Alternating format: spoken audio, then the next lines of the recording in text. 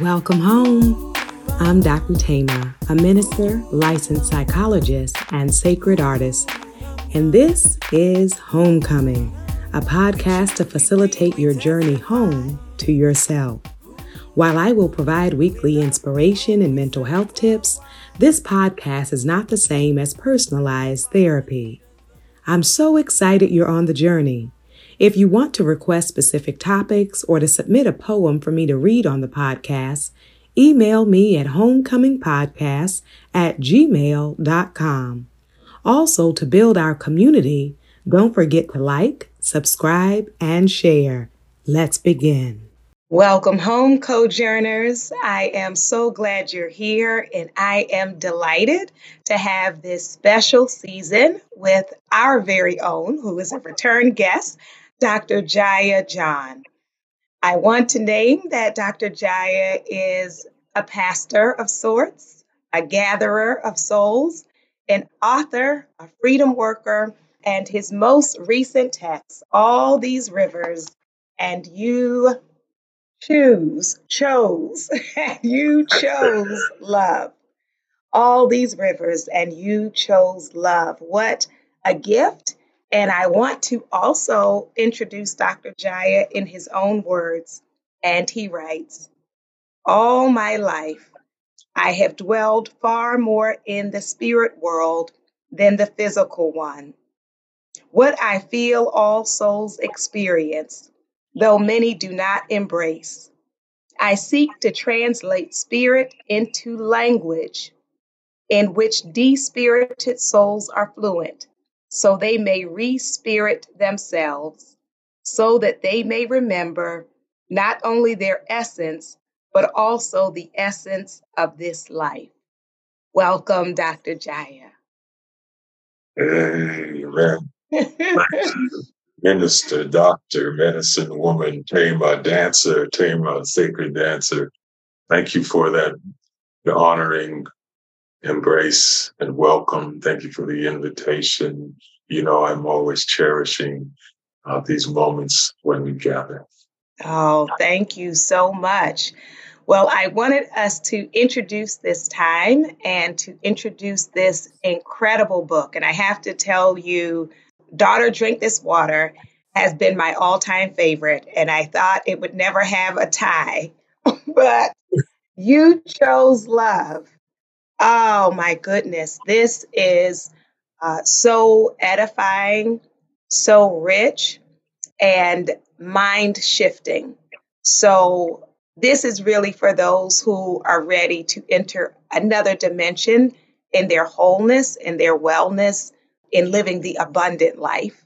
Mm. And I want to start the introduction of the book by asking if you would turn to page 233. And I would love if we could do some alternative reading. If you can read a sentence and I will follow and we'll go through it. Is that okay? Yeah, that's beautiful. Thank you. So 33. Mm-hmm. Okay. Oh, I was just considering recording this one for the podcast. Look at the same stream once again.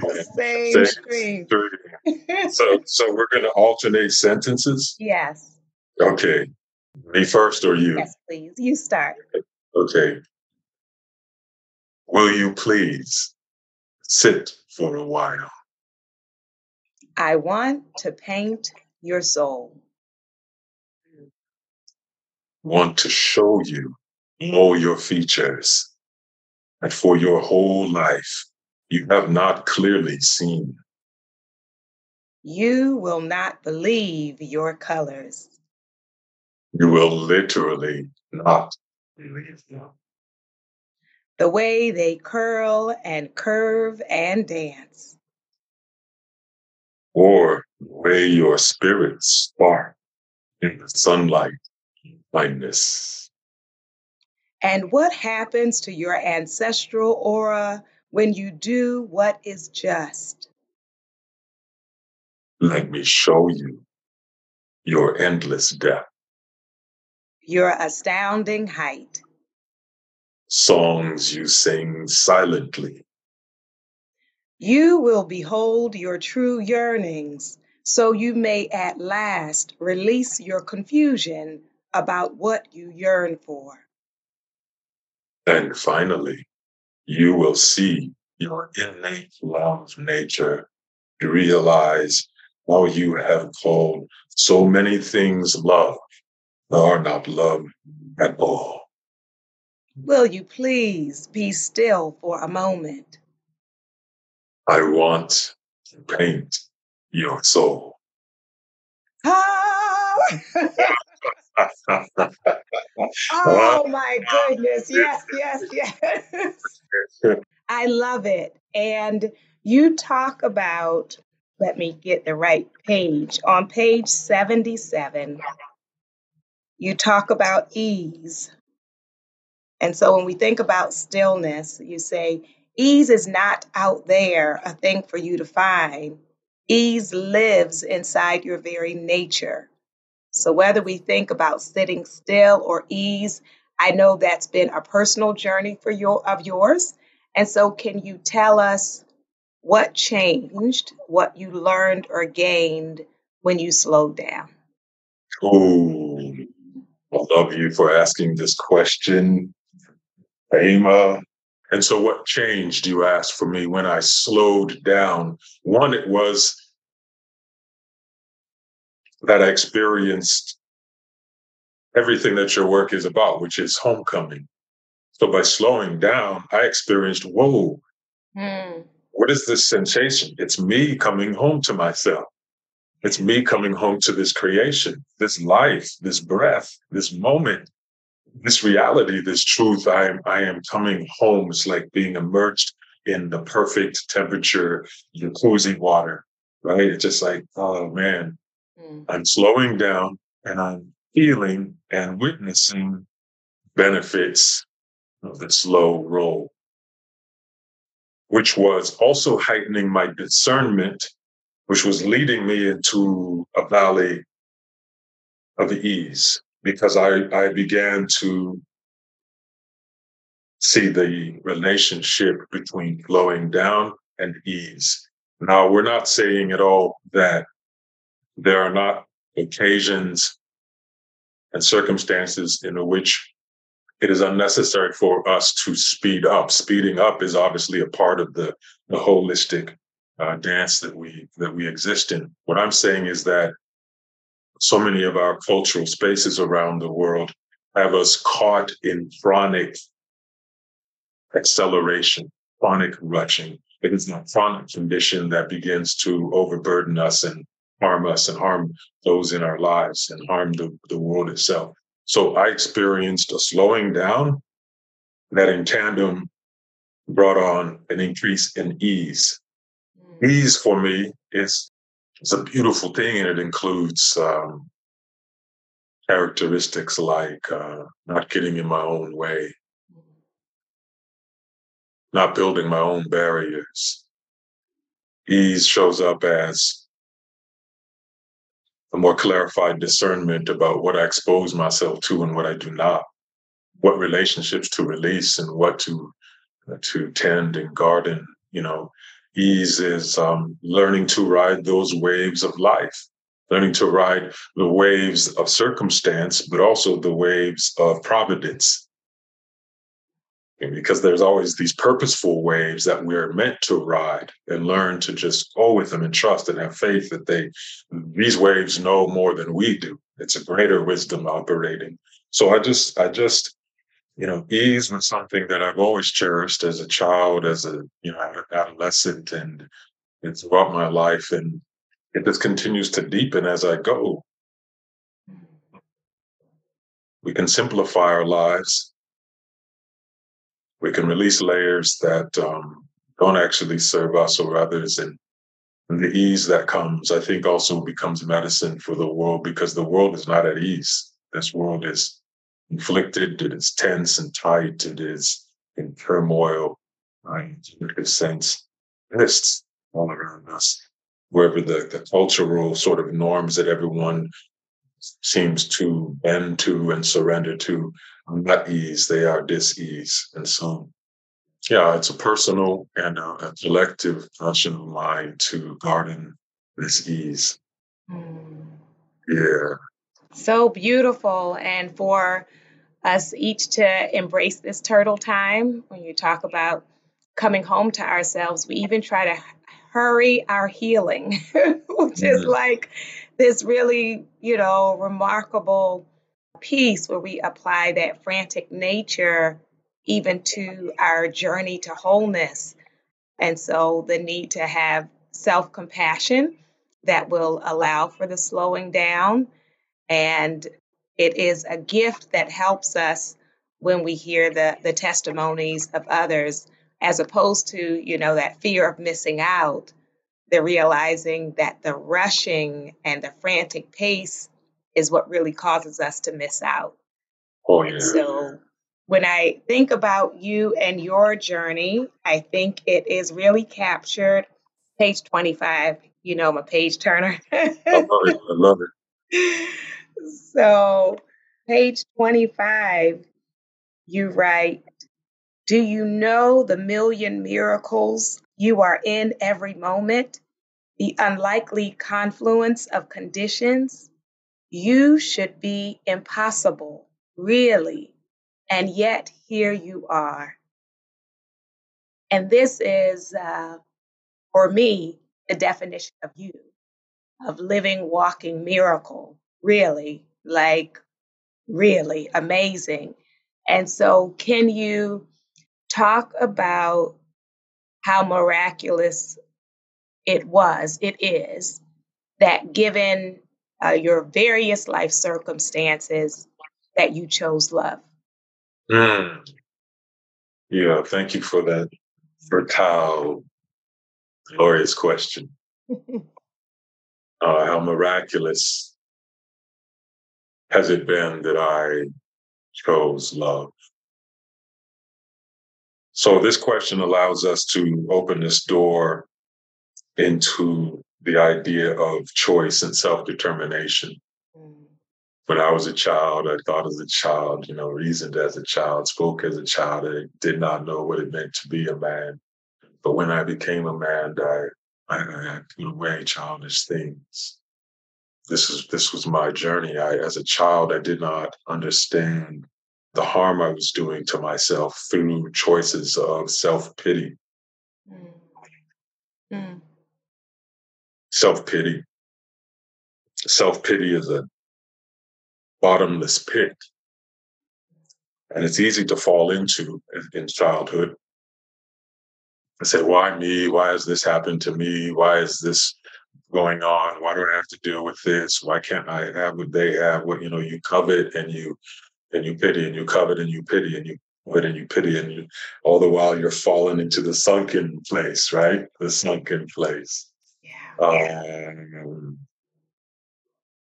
I feel that when we do slow down, one of the things that we then are able to feast upon is the presence, the ever abiding presence of miracle, Mm, not only in our life, but as our life. And, mm, and so I slowed down in a season of great, pain and yearning. And I just was with that pain and yearning. And, when you sit with something, you notice more things about it, right? If you race by someone on the street, you catch a few things to your visual capacity, your brain processes a little bit, and you have a few thoughts about this person you raced by on the street. But when you sit with another soul, you yeah. begin to recognize and notice texture and terrain, and you notice subtlety, and you notice things about how they are feeling and their mood and their nature and their persona and just their micro expressions, their body language. And so you become more familiar. I sat with my pain and Mm, sorrow and self pity. And I asked myself, why am I existing this way? Why? What is it doing for me? Um, I began to question my deep, lifelong habits of experiencing my circumstance in unforgiving ways, without mercy or compassion, be very hard on, my judgment about my circumstances, whether it was how I just had an interaction with somebody and how that went. I would beat myself up. Performance in class, performance on the basketball court, how different relationships were unfolding, family dynamics, the social experiences. It's just very hard on myself and on my interpretation of the meaning of what I was experiencing. So I ultimately decided I did not want to exist in such a condition of pain and suffering and self pity and sorrow. I no longer wanted to sing mournful songs. I wanted more access to my whole nature, joy and levity and love and affection and lightheartedness and mercy and grace. And so I began to practice simply paying attention to grace in my life. I began to garden gratitude. Mm. And by gardening gratitude, I gained a capacity for recognizing miracle. And I began to recognize, wow, this entire life of mine, from the very conception of my soul into this form, into this world, was a miracle. It was an arrangement that required divine grace for everything to go right, for me to be conceived and gestate in my mother's womb and to be born, and then to be orphan born and cast adrift, and yet have loving hearts and caring hands sweep me up and carry me along. These are miracles. We see people pass away every day because the way in which their bodies fail. And yet my body continued to perform miracles. I had breath, I had blood, I had heartbeat, I had inner drum, I had soulful, continuous song of health and wellness. I had so many experiences, accesses. I lived in different places. I met incredible angels. Miracle, miracle, miracle, miracle. I made poor choices that could have ended this entire journey. And yet, miracle of grace and mercy allowed me to stay in this place on earth. I lost my discernment so many times, went wandering into caves where I could not see, and yet miracles would bring me back out into the light. Miracles of forgiveness, miracles of compassion. One of the greatest miracles of all has been just my continuing gardening of forgiveness of myself and my choice to love. My choice to love is a miracle because you know this, you know this as a child of Africa, you know this as a woman, we are rained down on with hate, prejudice, aversion, and malice and spite by those unwell souls in the world that we encounter and who encounter us. And so we always have the opportunity to choose hate in return, an effective device to say, I'm not going to just let myself be treated this way. I'm going to build up my armor. And so we have that choice over and over again on almost a daily basis. I experienced as this body, this appearance in this world, I have experienced hate. I have experienced hate every single day to this day. But the choice remained within me. Do I go that way and what will that yield? Or do I choose love? And I'm so grateful. I'm so grateful.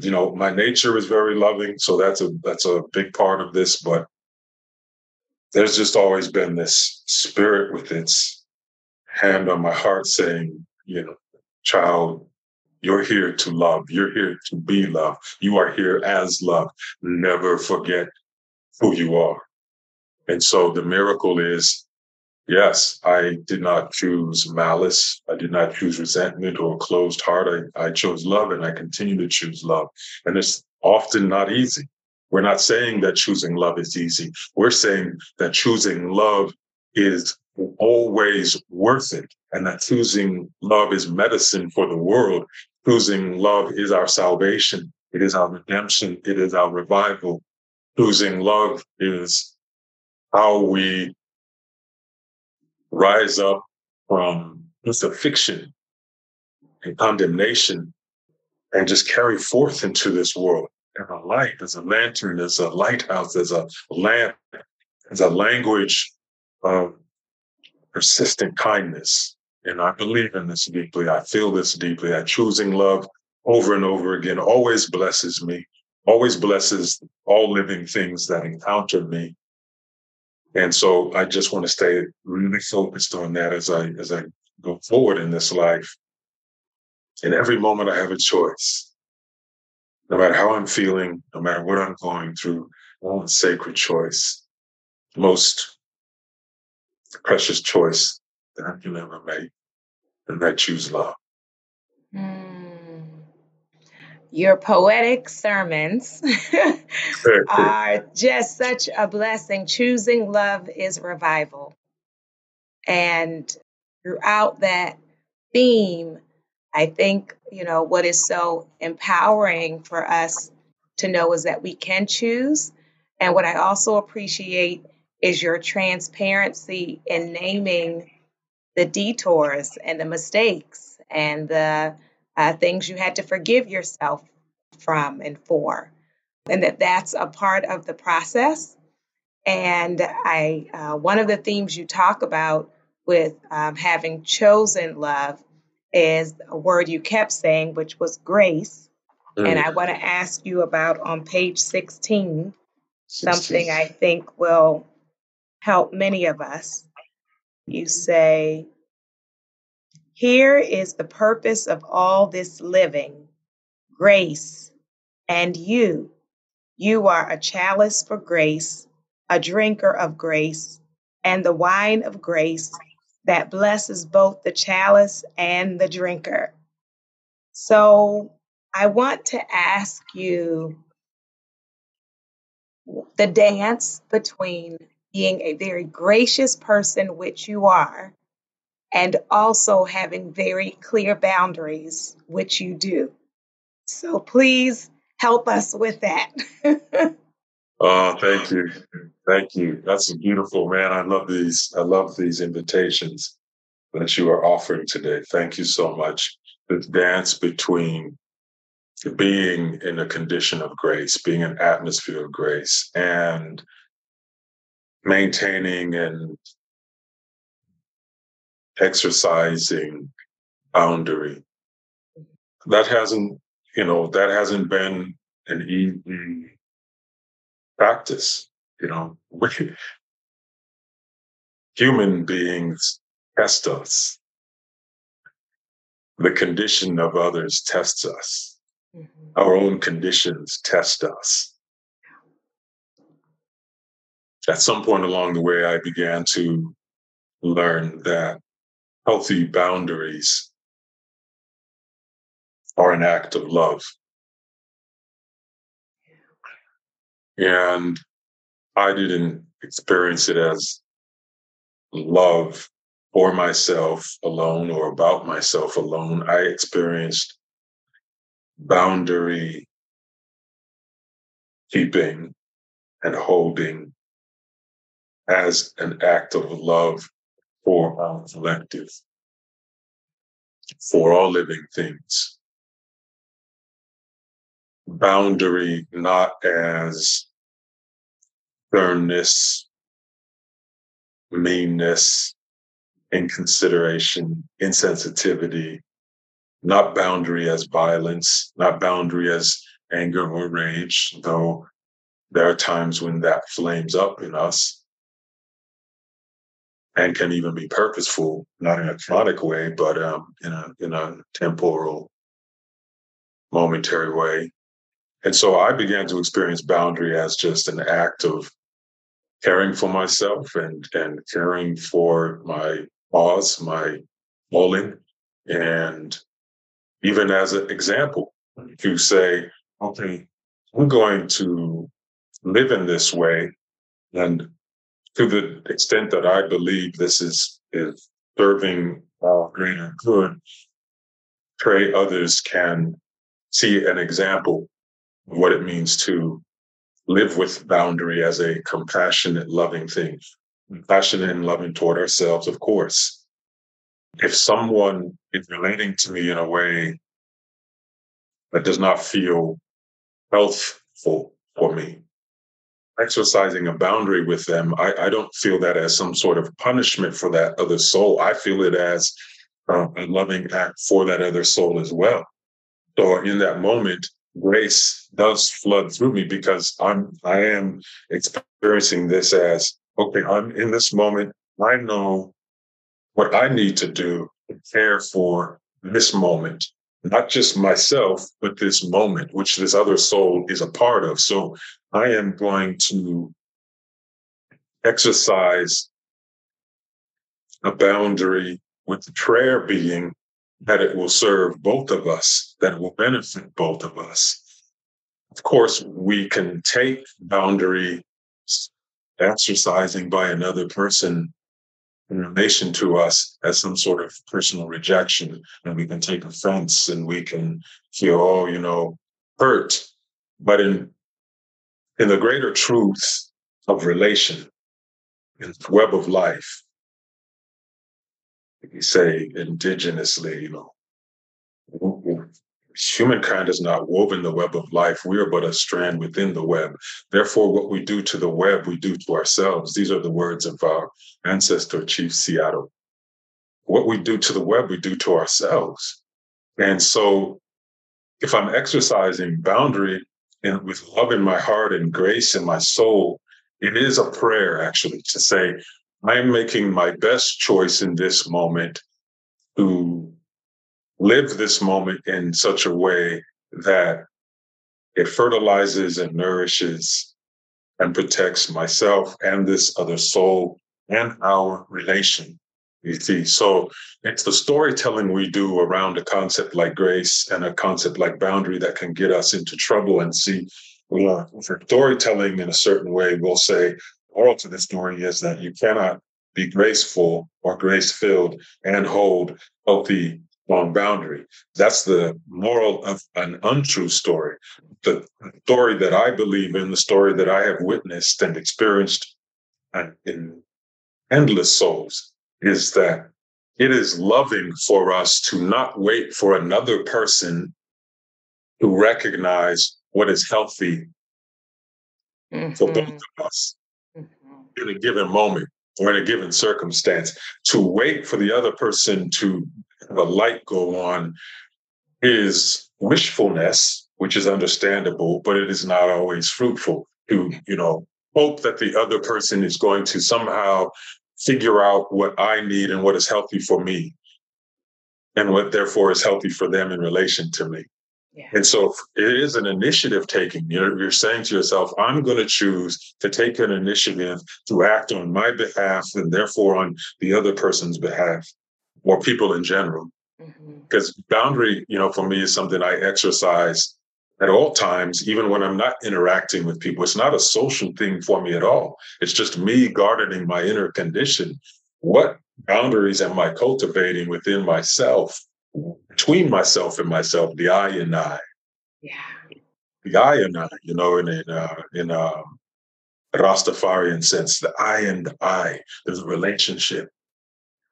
And I just want to always assure myself that my vessel is filled with grace, because if it's not, then what we call boundaries becomes an insensitive and hurtful thing, a harmful thing.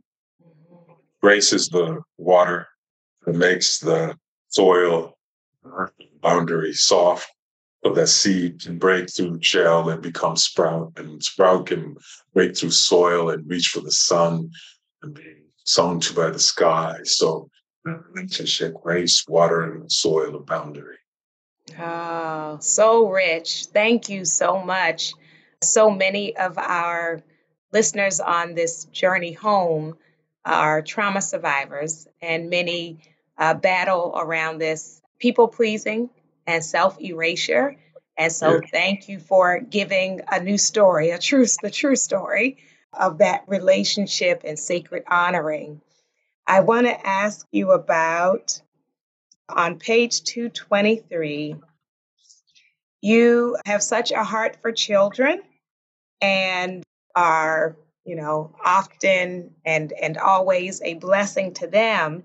But then at the end of 223, you note, beyond our prideful adult identity is the truth that we are each in essential and sacred ways a child nature in need of understanding and a genuine, loving embrace. For those who are choosing love or who have chosen love, can you talk about the gift of seeing the child in others? thank you. Oh my goodness. Your invitations today are just wonderful. Thank you. You're Thank you. welcome. Yeah, thank you so much. And let me testify for, all the souls who so blessed by your work and your ministry and who have experienced trauma.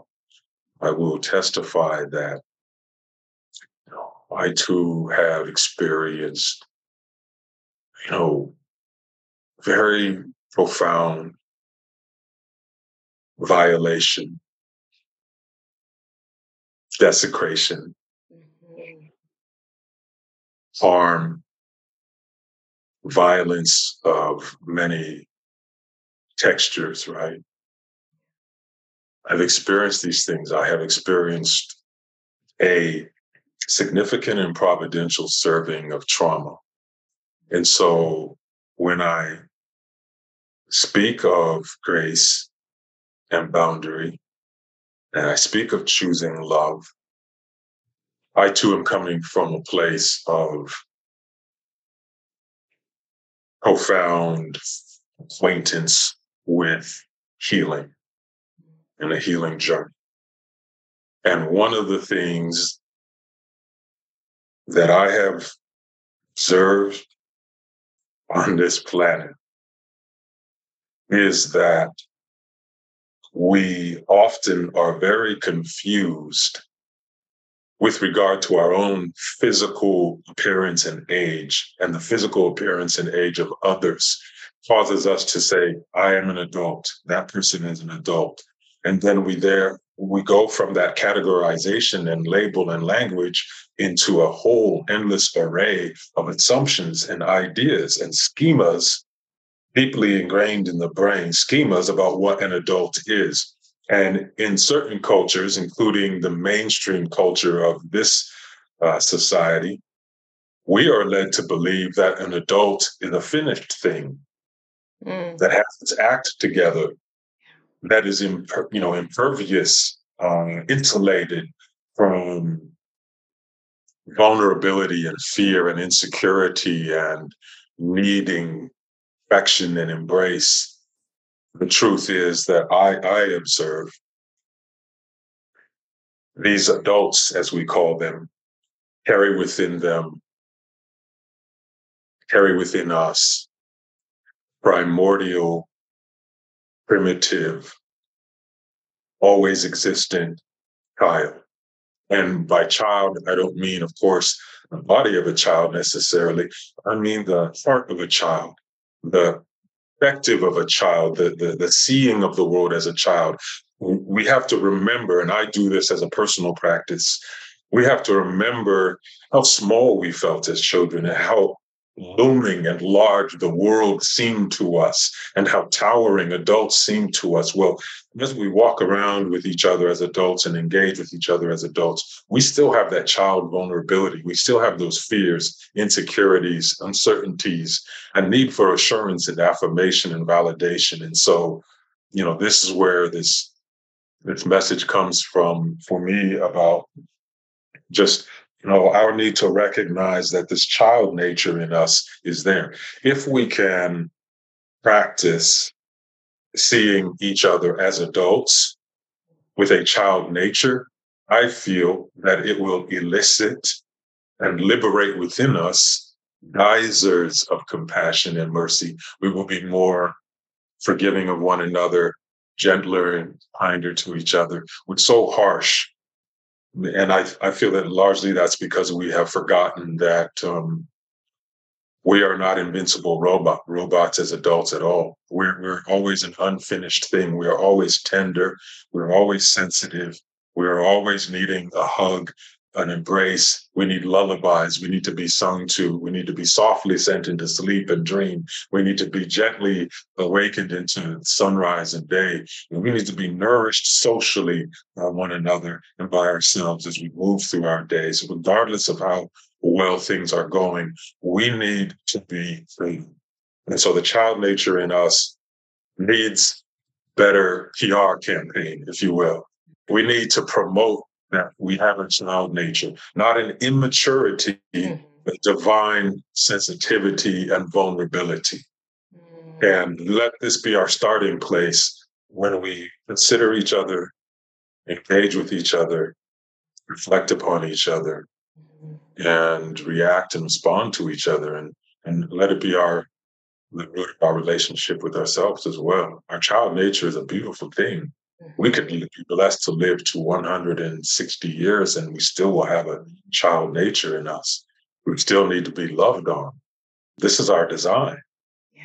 And so for me, healing in the world, whether it be healing from trauma, and by the way, I feel to exist in this world is trauma. Mhm. So as beautiful as we can say this life is and the world is, there's nothing wrong with saying that it also is an experience that harms us. We are these ender planets being bombarded by all these asteroids, you know, circumstance. So there is not a soul. I do not believe there is a soul that does not need healing, that does not need holding, that does not need a seeing of their child nature. Mm. Thank you so much. And I love that conceptualizing not an immaturity, but a divine sensitivity and vulnerability. I think that's so important. I know in mindfulness, one of the principles is beginner's mind. So having that openness and curiosity. And then in scripture, the idea that unless you come as a child, you cannot enter in, right? And so embracing that for ourselves and for each other, which puts me in the mind of page 13. This is really amazing.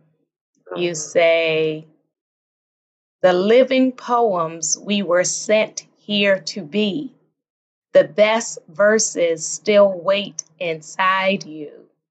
You came with a mission, be me.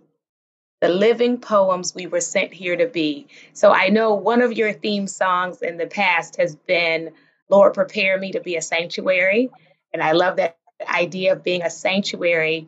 But tell us about what it means to be a living poem. Oh, I love this. Thank you. What does it mean to be a living poem? Wow, I can answer that so many ways. Poem for me is a wild thing. It is free. It is Mm. unbridled and unbound and shackled and uncaged. It is liberated. It has learned a love language for itself that it wishes to sing to the world. So a poem is a tree that loses its leaves in autumn. It's a tree that births new leaves in spring. A poem is a dandelion seed on the wind. A poem is a freshly painted fence. A poem is the way sun frosts the earth in the morning. A poem is a mood, a thought, kindness. Um, we see, a pattern in poemfulness, and the pattern is that A poem is a thing that is so vitally alive that it is fluent and fluid. Um, it is not stagnant. It is not calcified. It is not putrefied. So each of us as souls are living poems. We pray that is true because a human being can die while living and Say it be again. not a poem, right? A human being can die at any point along the way and then continue to appear to be alive Wow. and show up to work and parent children and get on the internet and spew harm. A human being can appear to be alive, but in fact have died long ago. My And goodness. so for me, the prayer is that ideally we are living poems. Ideally we keep love language alive. We are fertile and flowering. We are dormant, gestating. We are birthing and dying in a beautiful way, in a divine way, dying into birth. There's a dying into birth, and then there's just a dying um, into Stagnation. yeah, man, just a condition that itself is a harmful presence. It's Mm. not alive. Mm. The thing that is supposed to be alive but is not alive, that's a harmful presence. And so a living poem, meaning that in many cultures, the word for poem and the word for song is the same word because a poem should sing. A poem should sing in us. Even if it's a painful poem, a penetrating, piercing poem, or passionate, paradise poetry, it should sing, it should dance, it should do something. It should flutter like a butterfly. It should sting like a bee. It should float. It should be vital. It should have action in it, the action of spiritual aliveness. So, for me, I'm very sincere when I say, we are living poems, and we need to be fully in our poetry. That's how we bless each other and ourselves is by um, being in this condition and then being free to share this condition with one another. So I'm saying this from a past in which I was almost entirely mute and wasn't sharing my poetry. And so sharing our poetry means to be willing to cry with others, be willing to laugh with others, dance, move your body with others, feel with others, receive others when they have something to pour into us, it's especially love, being able to pour into them. So we've got to open up. We have to find a reason to open up and be poetry. Because otherwise, in the absence of poetry, it's not even prose, it's just soulful dying. It's Mm. just infertility. It's just a lack of liveliness. Yeah. Yeah. Yeah, yeah, yeah, yeah, Thank you so much. And along these lines of rebirthing, and I love how one thing feeds into the next. yeah. So, around rebirthing on page 123, let's see if I wrote. You say ceremony your rebirth daily. Ceremony your rebirth daily. So I would like to ask you, what are you currently rebirthing, either into yourself or what are you birthing through you? Oh, thank you, thank you. This is beautiful. This is another piece that I have been very close to sharing online lately. So yeah, we're in the same river again. Mm. Ceremony your rebirth daily.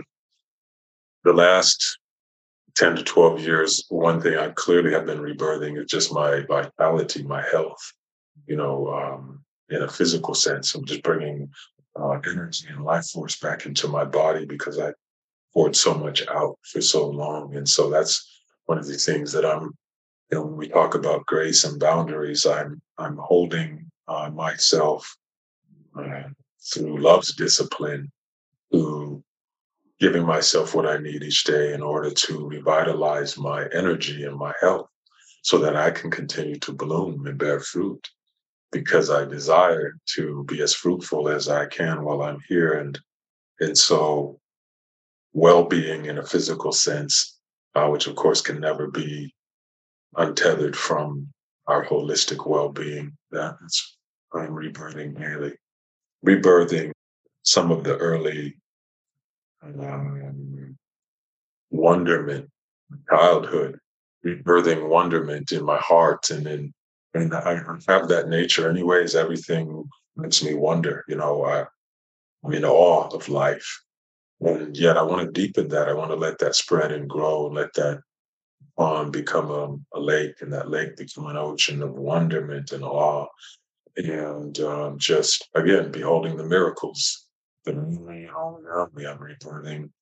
Always stories are gestating in my womb, and so I'm always excited to birth story, to birth the written word, the spoken word, the theatrical word, the musical word. I'm rebirthing my relationship with music, with piano, with song, rebirthing that, and that's been exciting and thrilling.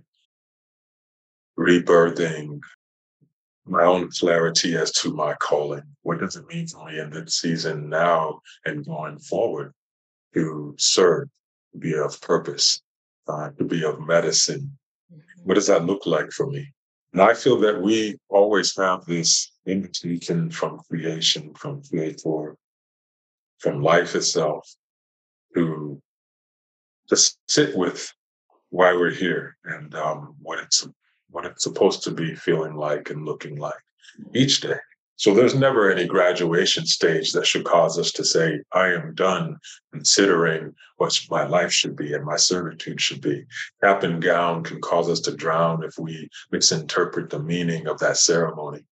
So ceremony is not always a thing that helps us. If we're not examining the ceremony with our spiritual discernment, we can become confused about what the ceremony means. When we don cap and gown and cross a graduation stage, or receive a certificate, or get a new degree or promotion at work, or we choose to go through a therapeutic process for healing, we should never feel that we have achieved something that then means we no longer have to gaze into our purpose and our path.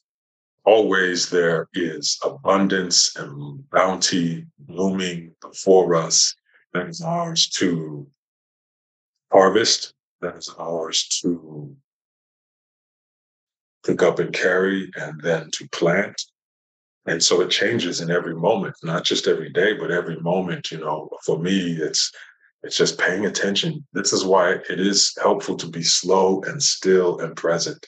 And I don't necessarily mean slow and still physically. You can be dancing up a storm and have the most amazing stillness inside. You know this. You can feel like this divine tree of life while you're dancing.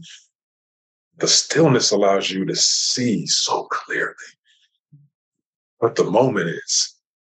And when you see clearly what a true spiritual moment is, you see that everything is blossoming and flowering. So everything is always changing, and therefore you are always changing, and therefore your servitude it can always look different. So for me, I'm rebirthing my clarity of vision for what my life is to be on this moment, the next moment, and forward. Always Mm. birthing, always birthing, always birthing. I love that condition of birthing because it's a condition of dilation. It's a new Mhm. life to come through. We must be dilated. So, what is hard in us must soften. Mm. This happens in a woman's body. It happens in our life creatively and in terms of our relations. So let us make more of a ceremony and once more of birthing condition. Yeah.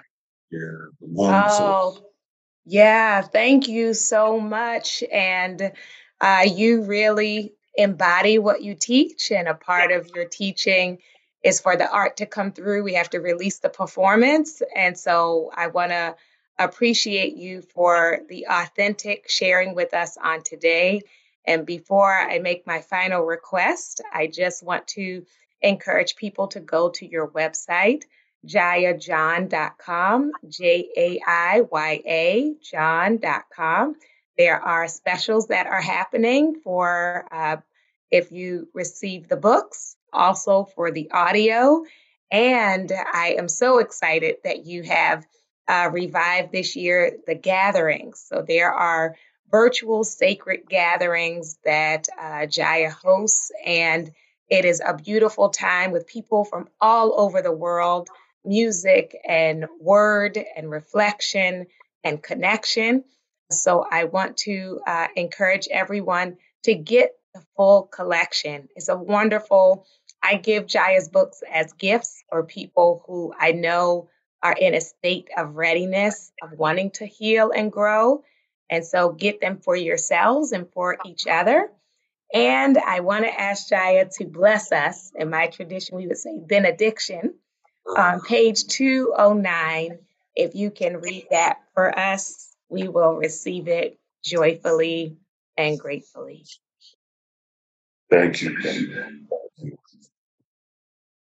209. You deserve sacredness. Today, this day, I pray that if you have not felt the holiness of your tender life, that one day you will. And you then will know the truth that when you were born, something divine and beautiful came into the world. Still, it is so. It is so, it is so, it is so. Thank you so much, Jaya. Thank you, Tama. I am just so deeply grateful for this gift. Thank you. Thank you. I Thank you. invite your soul to tell your heart, mind, body, and spirit, welcome home.